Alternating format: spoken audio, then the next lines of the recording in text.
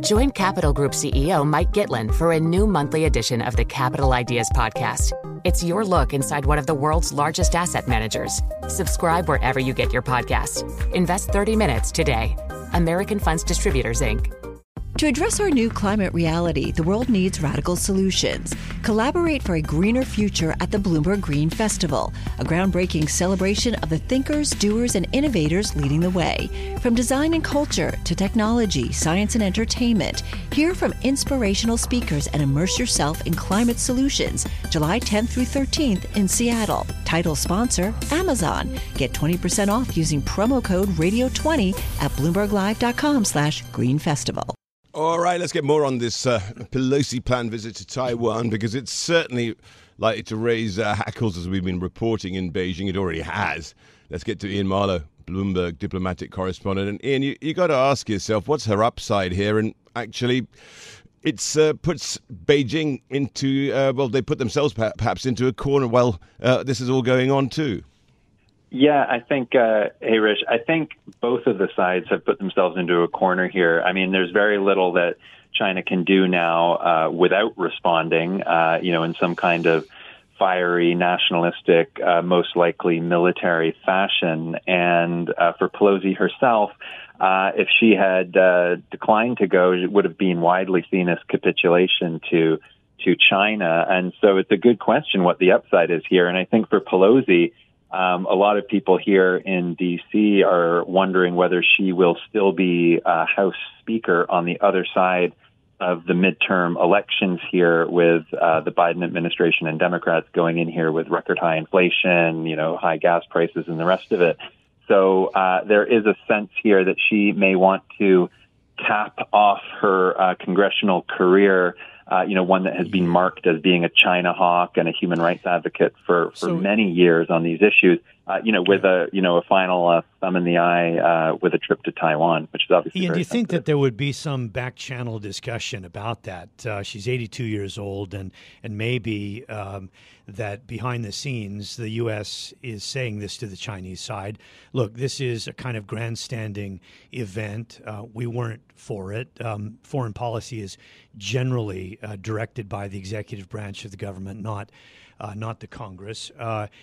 Is it likely that may have occurred, or do you think that the U.S. is actually they want to poke China, and this is a part of it?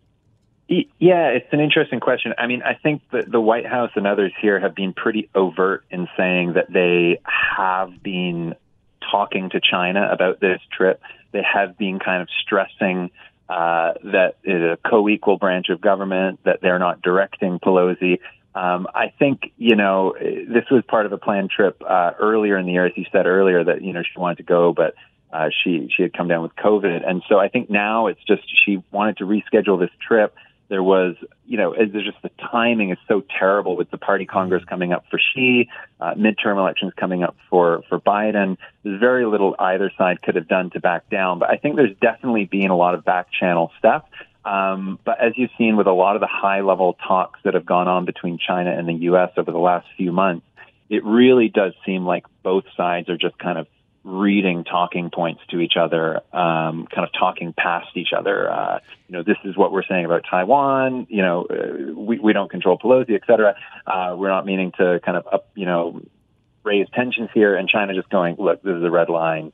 This is super sensitive. We're going to respond harshly, et cetera. So I think it's just, you got to a point where both sides are kind of pushing this and can't back down, I think. I hate to be the cynic, but I'm going to be one anyway, so I probably don't hate being one that much.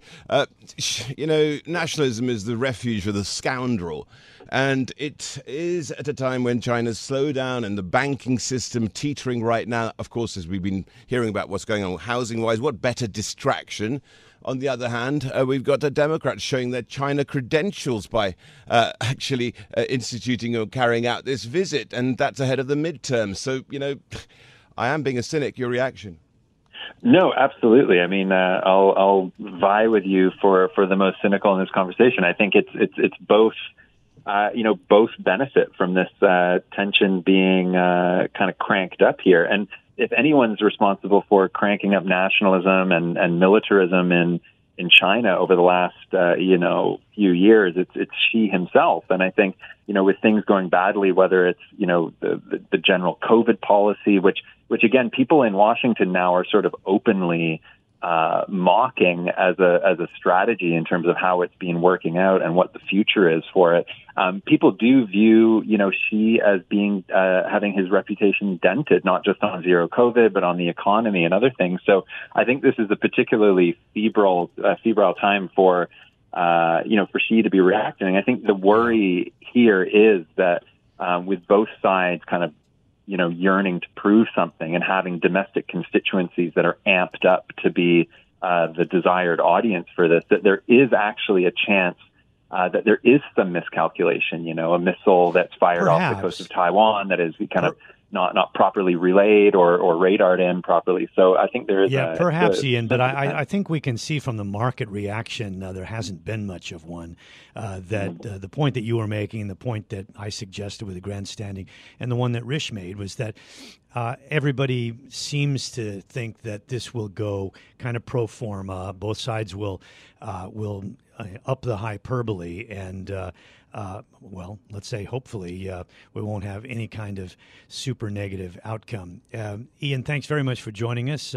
As usual, we got to get you back to Hong Kong at some point. Iain Marlow with us, Bloomberg diplomatic correspondent. To address our new climate reality, the world needs radical solutions. Collaborate for a greener future at the Bloomberg Green Festival, a groundbreaking celebration of the thinkers, doers, and innovators leading the way. From design and culture to technology, science, and entertainment, hear from inspirational speakers and immerse yourself in climate solutions. July 10th through 13th in Seattle. Title sponsor, Amazon. Get 20% off using promo code radio20 at bloomberglive.com/greenfestival.